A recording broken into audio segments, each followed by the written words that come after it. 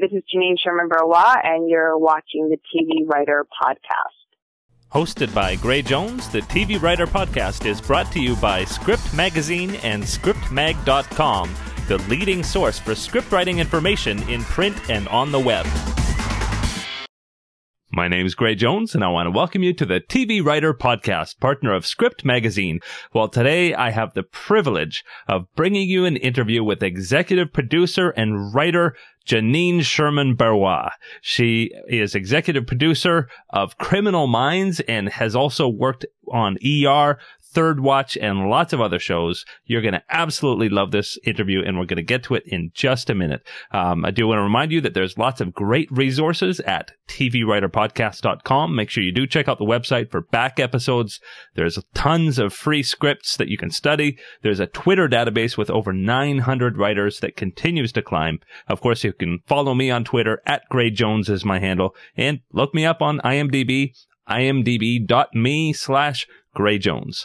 You know, crowdfunding is getting a lot of buzz lately, and for good reason. Previous interviewee Ryan Koo raised $125,000 for his feature film, Manchild. Brandon David Cole, another interviewee, even got attention from J.J. Abrams and raised $111,000 to get his Snap Focus product off the ground. But the amazing thing about crowdfunding isn't just the money that it allows you to raise, it's often the reward levels. From a copy of a film on DVD to an actual credit on a film and on IMDb, there are a lot more rewards now than even 5 years ago, when investing in a film just meant handing over your $1,000 and getting really nothing back. Today I'm going to feature two crowdfunding projects that are worthy of your attention. The first is from TV Writer Chat co-founder Jamie Livingston, and the second is from veteran TV writer Zeke Kem, who is going to be on the podcast in a few months. Here we go. No One Knows is a short film about family, public perceptions, and secrets. What would you do to keep your secret?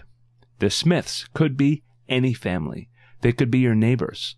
When 12-year-old Jason looks in his neighbor's window, he learns he's not the only kid living in an abusive environment. What he learns will change his life. The script was written by Jamie Livingston, produced by Daniel Hoyos, and directed by award-winning director Boonnie Tomlinson. The cast and crew have teamed up with Child Help to spread the message about child abuse. Find out about the great reward levels at indiegogo.com/no-one-knows-film. And for Zeke Kem's Kickstarter project, here's a video to explain.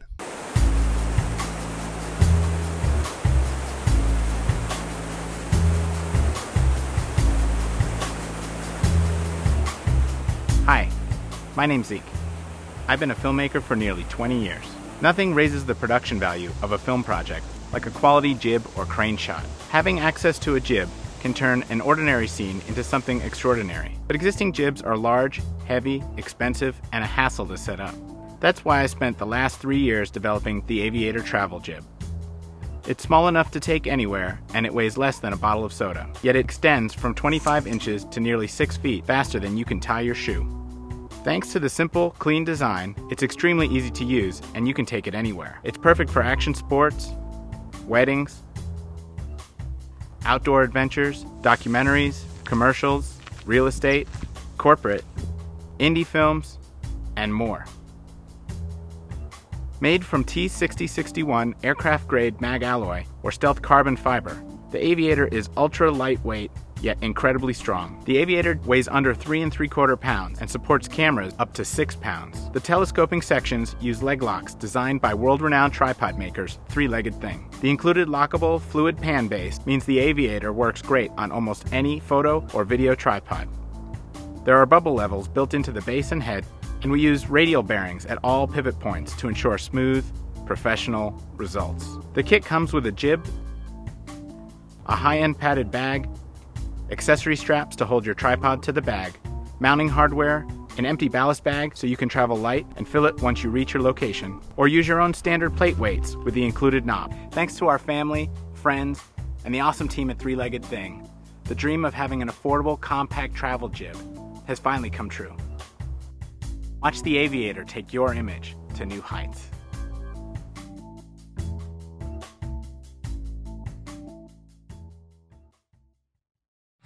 here we go. We're going to talk to Janine Sherman-Berrois, and like I said, you're going to love it. Enjoy. This is great, and I'm here with executive producer from Criminal Minds, writer Janine Sherman-Berrois. How you doing? I'm good. How are you doing? I'm doing really, really great, thanks. And I really appreciate you coming on the podcast. I know that you've got a really great career behind you already, and it's going strong. And I'm sure everybody's going to love hearing how you got where you are and why you do what you do and all those kinds of things. But why don't we go way, way back to where did you grow up and go to university, and when did you get the writing bug? I grew up in Massachusetts, in Newton, Massachusetts. I moved to Reston, Virginia when I was in high school.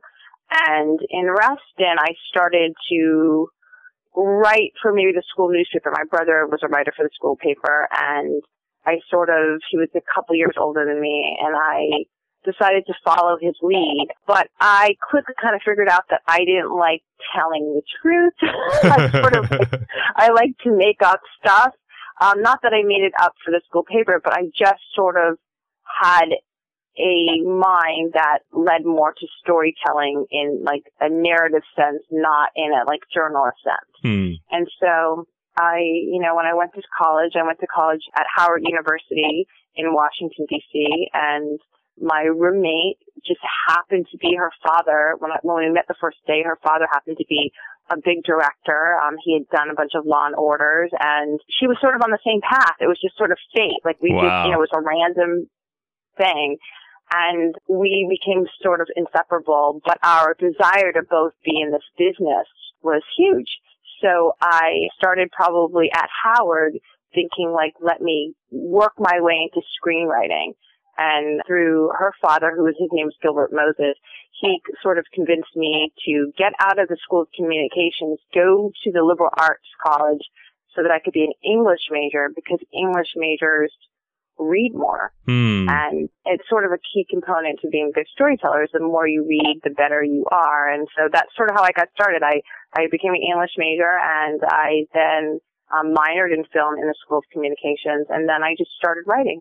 Very, very cool. And so you pretty quickly got out to the West Coast and were part of the Warner Brothers Writers Workshop. Tell me about how that happened. I actually, came out to LA. I had a bunch of different assistant jobs. I worked for some pretty prestigious writers. One guy was Ralph Farquhar, who was a big sitcom writer. I worked for Judd Apatow for about a couple months, and then I got fired because I can't proof. And proofing does not mean whether you're a good writer or a bad writer.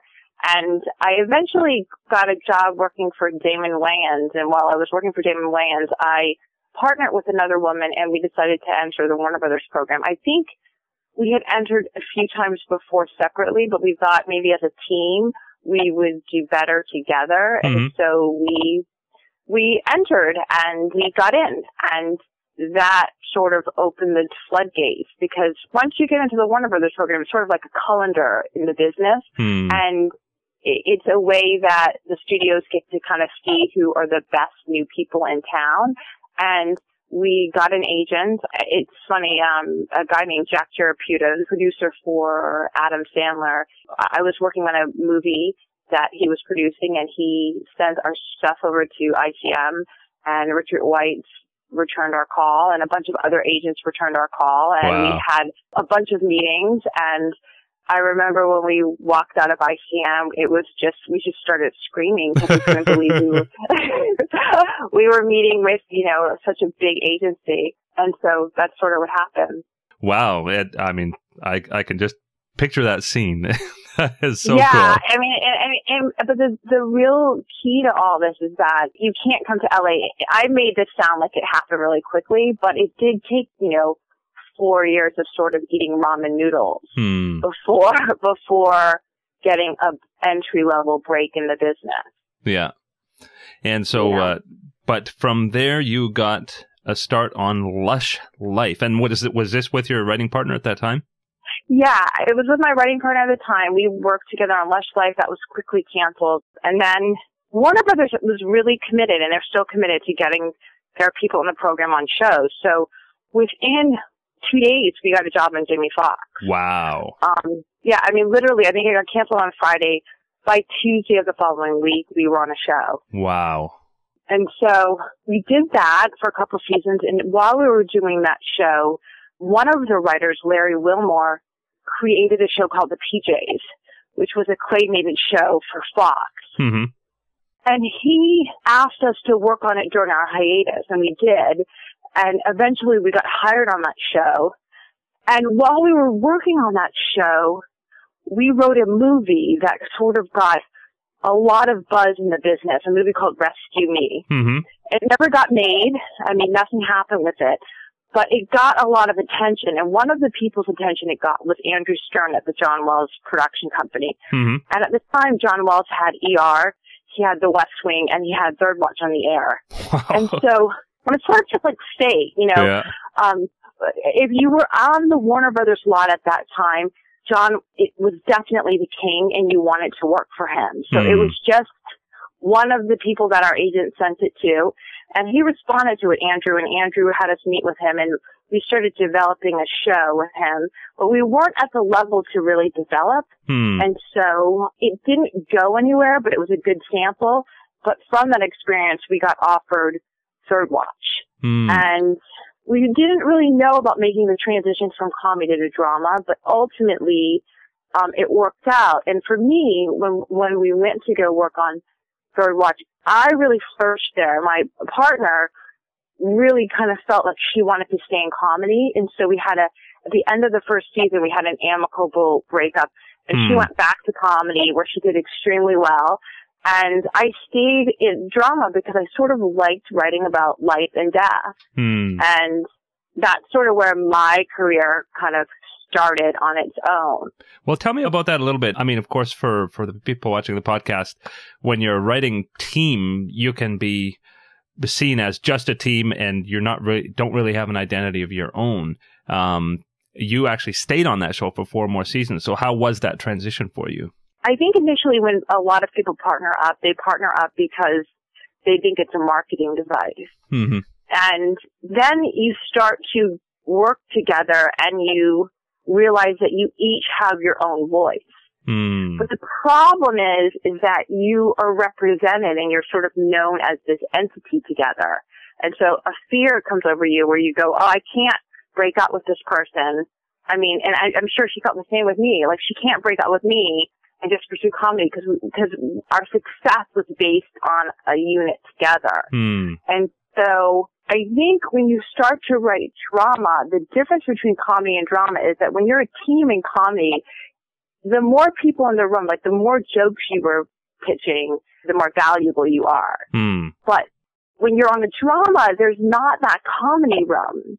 And so you really are just meeting 3 days a week, and you're really getting hired for your sole point of view. And so you don't want to really debate your point of view with someone. Now, there are teams in this town who have the same point of view, and they have a yin and yang that makes them work successfully. But a lot of times you'll see teams break up just because they're growing as adults and they're growing in their voices, and they're actually getting more confident to kind of say, you know, I actually will roll the dice to take a chance on my own voice because I have something to say in a solo way. Yeah.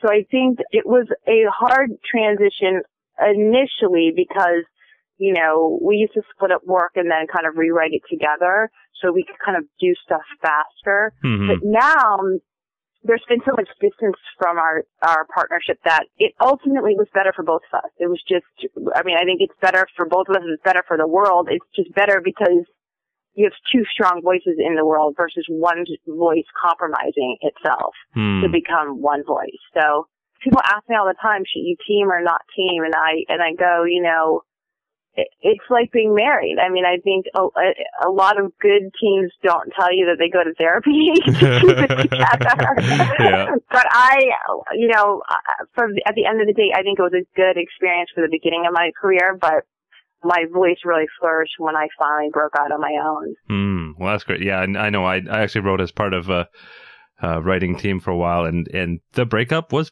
pretty hard. that's pretty hard. Yeah. Yeah. So, but you were 4 more seasons on Third Watch. So that must have been great. The fact that you did have a season together first and then being able to continue to write. So you probably knew the show pretty well. Yeah, I did. I knew the show well. I for whatever reason, like Ed Bonero, who created the show with John Wells.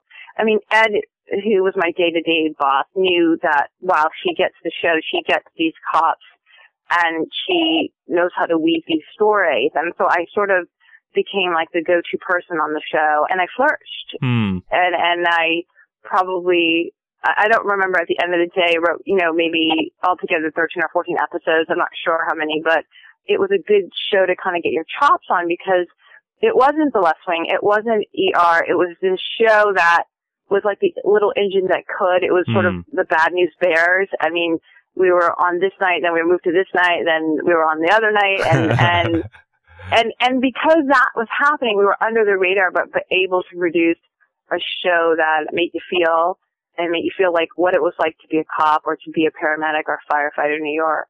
Very, very cool. Good.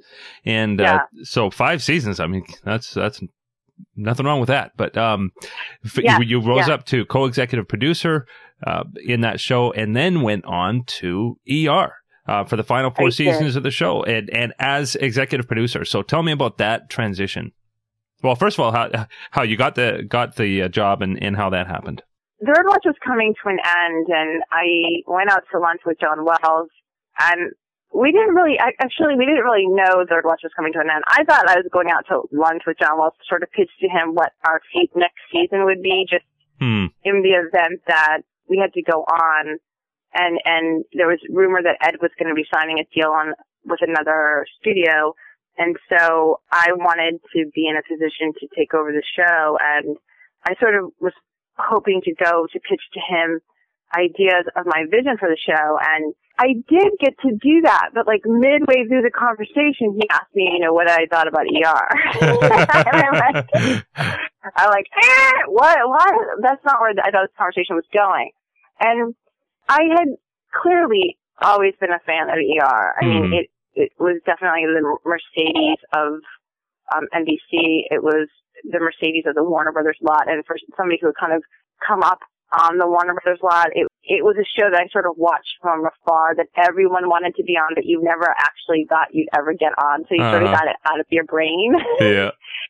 And so he talked to me about it during lunch, and I raved about it. And then Andrew Stern sort of said something to me about it, and then I was made an offer and to go on as a co-EP. I had a little bit of reservations because a lot of the people that had been on there had been on for years, and I didn't know, it's hard to go into a club that's been going on for 11 years. Yeah. So I wondered, creatively, was it better for me to maybe risk going on a pilot and starting on the show fresh from the beginning?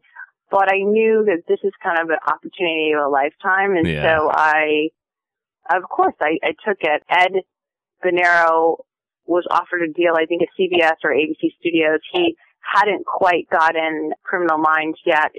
Like, that had been shot as a pilot, but it was not an official job offer yet. And so I had to kind of think about myself, and I knew this was like a lifetime opportunity. And so I went as a co-EP, and it was, a very competitive experience.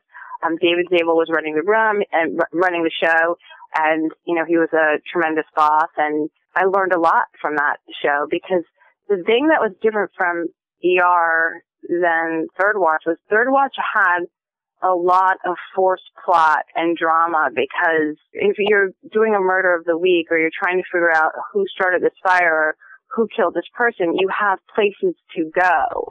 And in ER, you don't have anywhere to go but the ER. So you have to sort of find real humanist drama between the characters that are established, the regulars, and then find it with the characters that come in each week and do it in a frenetic pace that the show was accustomed to. So it took me a minute to get up to speed, but I wouldn't take back that experience for anything. Wow. And you did 4 seasons of that. So, I mean, by the end of it, you must have been. I mean, you must have really grown in your producing ability, and you ended up as executive producer of the show, right? Yeah, I ended up as one of the executive producers. Or one of the, okay. Yeah, one of the executive producers. I think there were 3 or 4 of us that had the executive producer credit. And in a writing room, there's different levels of writers, and you start off as a staff writer, you go to story editor, then you executive story editor, then co-producer, then producer, then supervising, then co-EP, then EP. And so when you get shows that are very successful, like ER, their budget could sort of afford to have upper level writers on the show. A lot of shows can only have one executive producer, but on a show like ER, they could afford to pay and have a large pool of talent because they had the budget and the profit margin to do so. Yeah, I've literally talked to writers who didn't want to be executive producers because they knew that there was a much smaller pool of jobs for the upper level. Yeah, I mean, there is, and that is, that is a very scary part about this business. I mean, I think a lot of people would agree with me. I think that the business is awesome. It's awesome to get promoted. It's awesome to get the money that comes with the promotion. Mm-hmm. But I think one thing, if writers could actually be guaranteed to make a certain amount of money writing until they were 65, and we all got a credit, I think people would be game for a system like that because there is so much instability. Mm-hmm. There is so much instability, and it is, a pyramid. When you go up, it gets smaller and smaller, and the opportunities get smaller. I mean, I look at this last staffing season, and I have a lot of friends and colleagues, people that I've come up with, people that are really talented, that are at some of the great agencies in town, and they didn't get staffed, and that's sort of because we're looking at a post-strike world. And in the TV game after the strike, the staffs were reduced, the budgets were reduced, and consequently for the major networks and the, premium cable networks, there are less jobs. Mm-hmm. Yeah, well, and you can get 6 or 8 junior writers for the cost of one EP. Exactly. And that is that is definitely scary. Yeah. So. Well, but you did get another EP job after that, and that was on Criminal Minds. Tell me about that. I got offered, after ER, I developed for a year, and when my pilot didn't go, I did something, I had a deal with Warner Brothers and something with Sony, and when my pilot at Warner Brothers didn't go, I was in Vancouver, actually, because my husband has been shooting up there, he's in visual effects, so I go there a lot. And I got a call from Ed Venero. I was in the grocery store, and he said, "What do you think about Criminal Minds?" And this is sort of like the second or third time we've talked about me coming on the show. But before, I had been on ER, and I said, I wasn't really willing to quit ER to go on a Criminal Minds just because I wanted to have that experience, not because I thought either one was better than the other. It's just, I think you have to work for different people to build yourself as a writer. And so I got a call from him, and he said, are you interested in going on the show? And I said, I hadn't thought about it because I actually thought I was offered another deal with Warner Brothers to develop again. And so I thought I was going to develop again because I really want to get a show on the air. And so I asked him if I could have the weekend to think about it. And I literally was taking the weekend to think about it, and one of my big agent, Richard Weitz, I'm not at WME, Richard Weitz left ICM with to Endeavor, and then Endeavor is down WME, and so I'm at WME, and Richard Weitz called me, and he sort of talked to me, and he said, I had been passing on some staffing opportunities on other shows because I really wanted to develop again. And so he said, I heard you are going to get offered Criminal Minds, and are you thinking about passing on it? And I said, well, maybe, because I really want to get a show on the air. And he said, the whole town wants to get a show on the air. He said, the way you get a show on the air is to continue to be valuable in the business. And this is a hit show.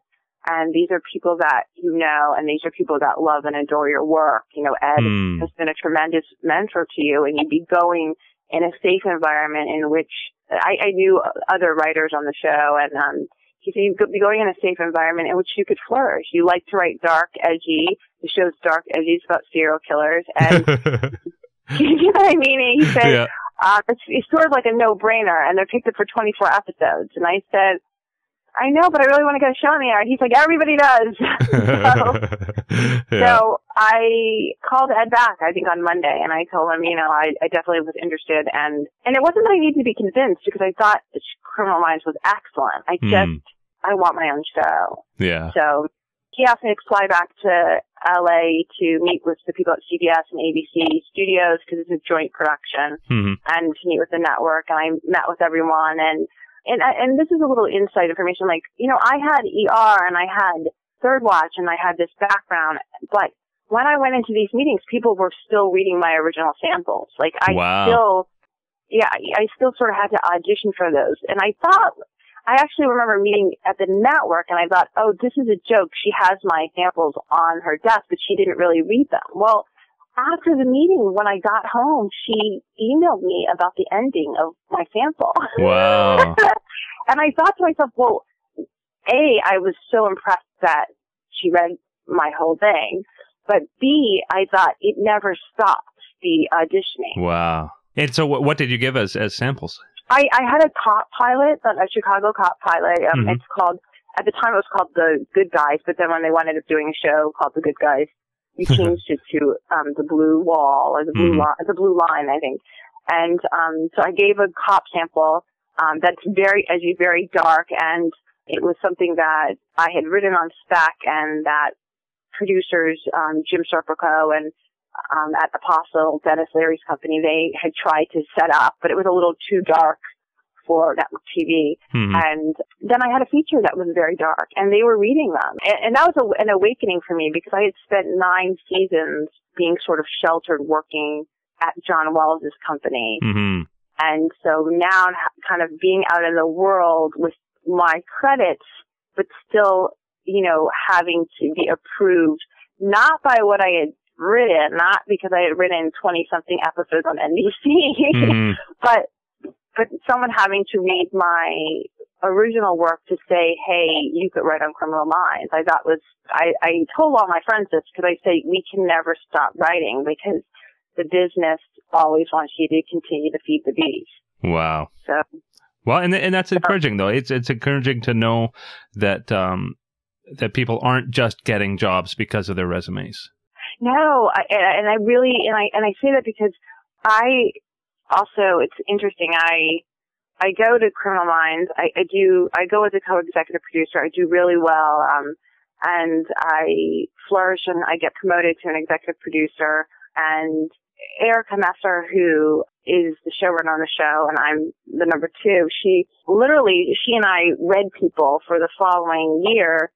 And when we read people, we read a lot of great writers. And we read their material. And they might have worked for David Mamet, they might have worked for Sean Ryan, but we literally read their new work, and we read all of it, because we needed to know that, yeah, you might have written on X show, but could you write our show? Right. And we didn't want to hurt anybody's career by hiring them for a job that they said they could do, but their writing didn't prove they could do. And a lot of times when people say they can write dark, their version of dark isn't as dark as the show that you're on. And in Criminal Minds, people snooze on it, some people, but it's dark. It's dark, and it's twisted. And that's sort of what we needed. And so I was on the other side of it, a year ago when we were hiring 3 writers, and we read everybody. And so in a position like that, say you're reading 20 samples, and you read something from, a brand new writer, but who's got that edginess, who's got that dark voice that you're looking for. Are you going to hire that person over somebody who's got 15 years experience? Well, it depends. This is the thing. It depends on what level you're hiring. I mean, we happen to be hiring upper level. We had 2 lower level writers, and we had a consultant. And so we needed upper level writers. And so in hiring upper level writers, that was the pool of talent we were reading from. And those writers consequently had experience. I will say that we read and met with about 3 or 4 lower level writers that were pushed to us through different circumstances.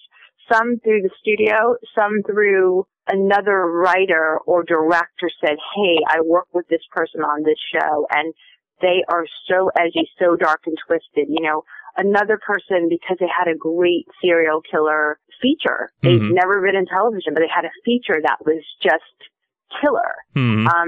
And so we met with a few of those people, but ultimately, because there was a lot of changes of the guard, Erica and I were both getting promoted to EP. She's been there for 8 years, but we really needed to ensure that we had strong talent at the top. And so we ended up hiring a lot of experienced people. But if you are hiring lower level people, I guess the hardest thing is, like, how do you get your material into the hands of the person reading for a show? And I will say that can happen in a number of ways. Sometimes it's through networking. Sometimes it's at a dinner party, and you're at a dinner party and you go, yeah, I read on Criminal Minds, and someone says, oh my gosh, I just read the most twisted one-act play you've ever read. And if you're hiring that level, you're going to get enthusiastic to try to read that person. So it depends, but there's a lot of hoops to jump through, because when you are dealing with a show with the stature of Criminal Minds, you are dealing with a network in 2 studios that all sort of have to be involved in the process of hiring that person. But good material does rise. It just does. It eventually will rise. And so you've mentioned reading a feature, reading a pilot, reading a one-act play. I mean, does it matter what the material is? What do you read TV specs as well, or what kind of material do you prefer to read? Well, I will say, like, on this show, we made a deal that we did not read anything but original material. A spec of Mad Men, although Mad Men is, clearly an amazing show, or Boardwalk Empire, does not necessarily say that you can write our show. And so because of the history of the show, and because there was such a history of some people succeeding on the show, some people not succeeding, we felt it was imperative to read original work. And so the original work, Criminal Minds, is told from 2 points of view, the show. There's a narrative with the serial killer, and then there's a narrative with the profilers profiling the behavior of the serial killer. And so the procedure, you can actually buy that if you were on Cold Case or you've written a cop show, you'll understand the procedure, and we can help you figure out how to profile the case. But when we cut to the Hannibal Lecter story, or the story of the serial killer of the week, that is not done through the eyes of our heroes. That's done solely through your twisted vision, and that can take up, it can take up 30 pages of the script. Yeah. And so that we felt we needed to see in your own time, with your own computer, with your own brain, with no network or studio or agent telling you what to write. How twisted do you actually go? And there are enough, and this is an interesting fact, there's a lot of people with twisted stuff. So if you want to write dark stuff, you've got to have the sample to prove it. You can't just say, I know how to write that. You've got to have it because other people have it. Very, very cool. Yeah, and another thing to add is that the best writers in town have everything in their arsenal. And if you say I need a thriller, their agent has a thriller to send. If you say I need something a little bit more comedic, family oriented, like a Desperate Housewives, they've got something for that. They actually, if you say I need something to show a mystery of the week, preferably medical, they have something for that. And that's sort of what every writer has to aspire to have in their body of work. They have to have enough work so that their agents or managers can get them in the door without someone saying, I don't want to read this. I actually want to read that. The manager or agent should always have something to say, hey, they have that actually. The inevitable, what else you got? What else do you got? Yeah. What else do you got? You know, and the other thing that helps too is, you know, having people make calls to people. I mean, I would never stress, do the work, but also network and network and network, because it just takes one person. Yeah. Very, very cool. Person. And so now you do have a feature set up with John Wells Productions as well? I do. You know, it's something that's sort of in limbo. I mean, it's something that I did a while ago, and it's like the opposite of Criminal Minds. It was based on a British book called Tooth Company, and it was a book that Warner's optioned and I wrote. And, you know, so now it's sort of sitting there like a lot of projects. And you hope that they breathe life into stuff. And as a writer, like I'm working right now with a producer on a project, and it's totally speculative, you know. I mean, it's a big sort of thing that's more in line with my Criminal Minds work. But, you know, you never know whether those things will happen. So all you got to do is just keep writing and feeding the beast. Yeah. Very, very cool. And also, tell me about this nonprofit that you work with, the William H. Johnson Foundation. You know, it's funny, like when you are in the business and you spend, you know, it's not a 40-hour-a-week job, it's an 80-hour-a-week job. You sometimes need other things to inspire you artistically and just to give you a breather from the business. So my husband and I are very big into contemporary art. We've been collectors for a long time, and we were involved in an organization called William H. Johnson, and we give a scholarship a year. We're a foundation that gives not a scholarship, it's actually a prize to an African-American contemporary artist that it's not an artist that has been shown at Starbucks or at your local coffee shop. They're actually the artists that have been at the big museums or had big shows or, you know, won the Whitney Biennial. They're artists that are really on the verge or in the process of making a splash in the contemporary art world. And so it's another passion that we have, along with the writing. And, you know, like I said, my husband's an animation director, because when you are in this business, it's 24/7.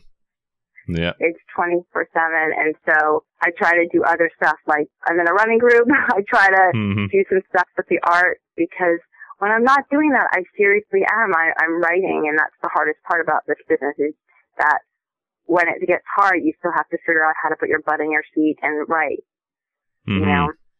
So very, very cool.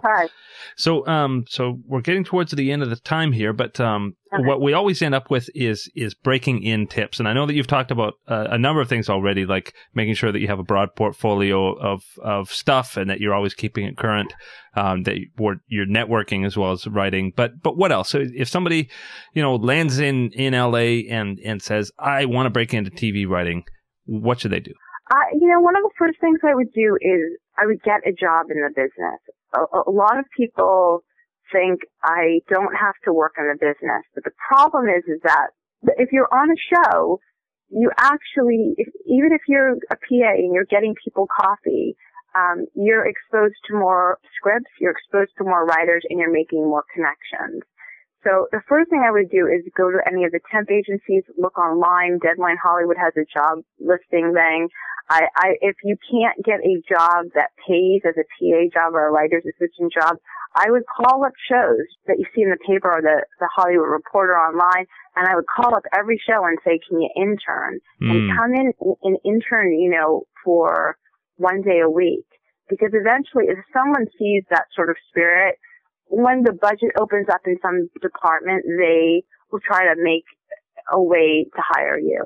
The other thing I would do, if you know that you want to write, is I would get into a writing group. A lot of time you can find out about them at local coffee shops. You can type online, you know, writing groups in Los Angeles or New York or wherever you are, Vancouver, wherever you're living, you can find writing groups. The thing about a writing group that's so powerful is that it actually gets you over the wall of fear. And the wall of fear is what keeps a lot of people from getting better, because they don't want to hear the criticism. But the criticism is essential to the business. And every day, as writers and as producers, I don't care how high you get, we're always getting beat down. We're always getting told it's not right, it's not good enough, needs to be better. And that can be coming from other writers, that can be coming from the studio, it can be coming from the network. So the sooner you develop thicker skin, the better it will be. In a writing group, not only will you forge alliances with other people that want to do what you want to do, you'll overcome it. You'll overcome the fear, and then you'll learn to quickly kill your babies and birth another baby. The other thing I do is I would really network. A lot of writers, we're all sort of reclusive. We like to be hermetic, and we like to sit at home. And I think sitting at home is great because I think you have to do the work. But I think there's another part of it where you have to live, because living is actually going to make you have more experiences to draw from. It will make you a better person to observe in life, because you'll observe more scenarios. But I think in LA, especially, if you want to penetrate the system and get a big agent and get into one of the programs, whether it's Warner Brothers, Disney, CBS, Fox, any of these writers programs that are in town, I think you've gotta know more people. And, Jennifer Grisanti, who used to be the exec at CBS, she has a service. She has mixers once a month. There's a woman named Cherie Guitar who runs a writing group. She's amazing.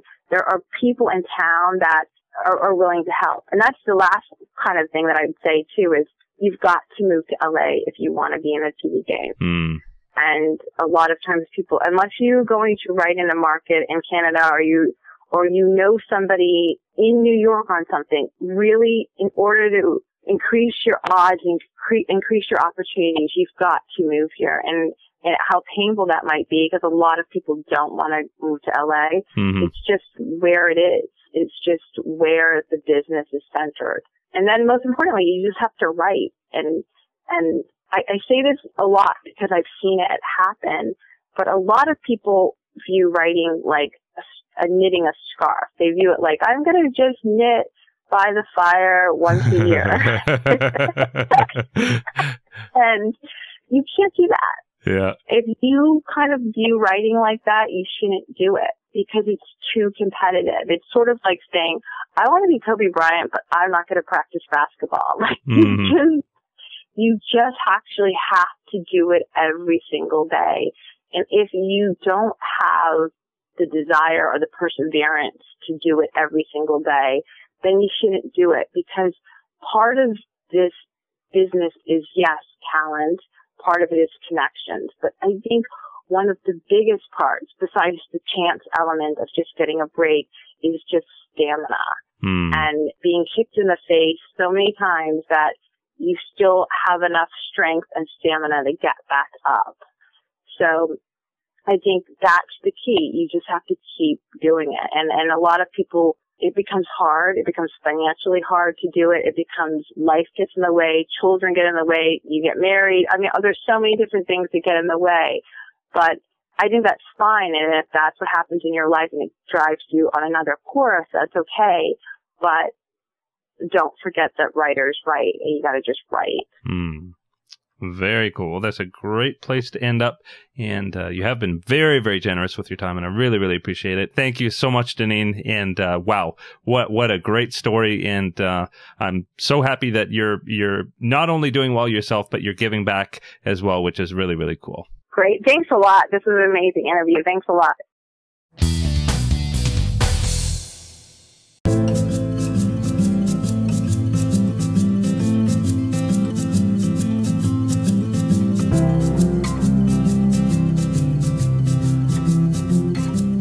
I can usually tell the difference between when somebody's using an effect in Photoshop and actually using a lens that creates blur or creates focus effects. So aesthetically, I think it's more pleasing to create it from a lens. And also creating it on site in camera, it has a way of clarifying your vision and making the images stronger, I think, because you're creating exactly what you want at the time on site. So I like the Lens Baby products because they're different, and you get to play with blur and focus in different ways that you can't with other types of lenses. I've enjoyed that a lot, and I enjoy the range of different optics that they provide because you can do so many different things with them and create different looks, have control over blur and focus in different ways. And these new lenses that are coming out, I think, are really exciting because they expand the potential for photographers and the arsenal that we have to work with to create the images that we dream of and want to make reality. I really love working with focus and being able to tilt and shift focus, and the ability that gives me as part of my visual language to focus the viewer's attention on particular areas in an image. I also like the fact that I can control the blur, I can control what's out of focus, and I think blur and things out of focus are oftentimes just as beautiful as things that are in focus. So those are reasons that I use different lenses like Lens Babies or a tilt shift lens or a view camera for different series that I work on. I'm really excited about the Edge 80. I've been asking for this lens for a long time from Lens Baby because it's a way for me to work with a digital camera and create effects that I could only previously create with a 4x5 or a lens of that sort on bigger cameras.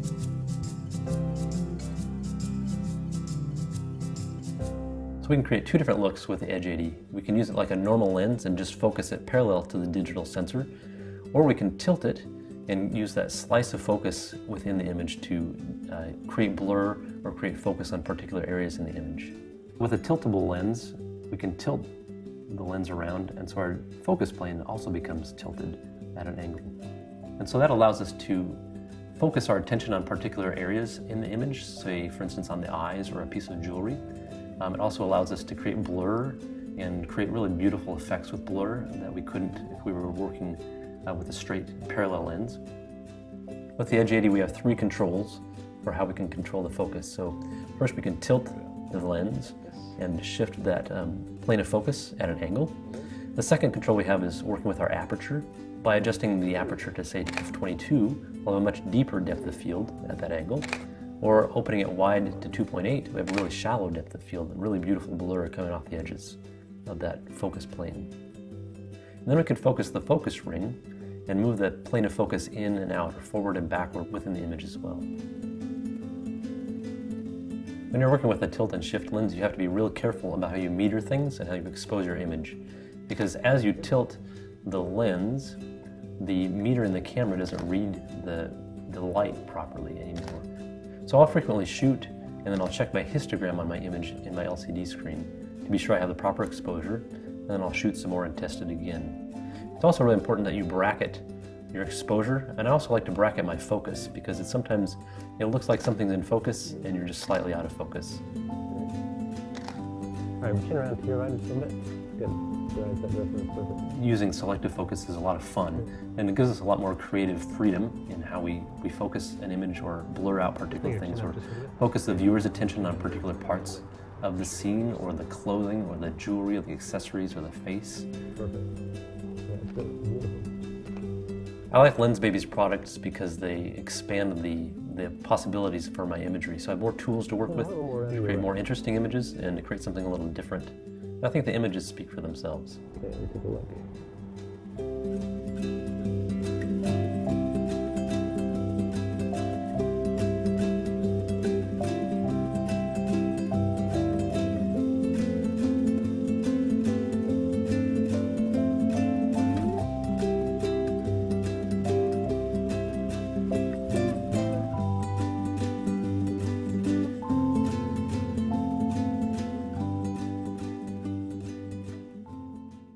Hosted by Gray Jones, the TV Writer Podcast is brought to you by Script Magazine and ScriptMag.com, the leading source for script writing information in print and on the web.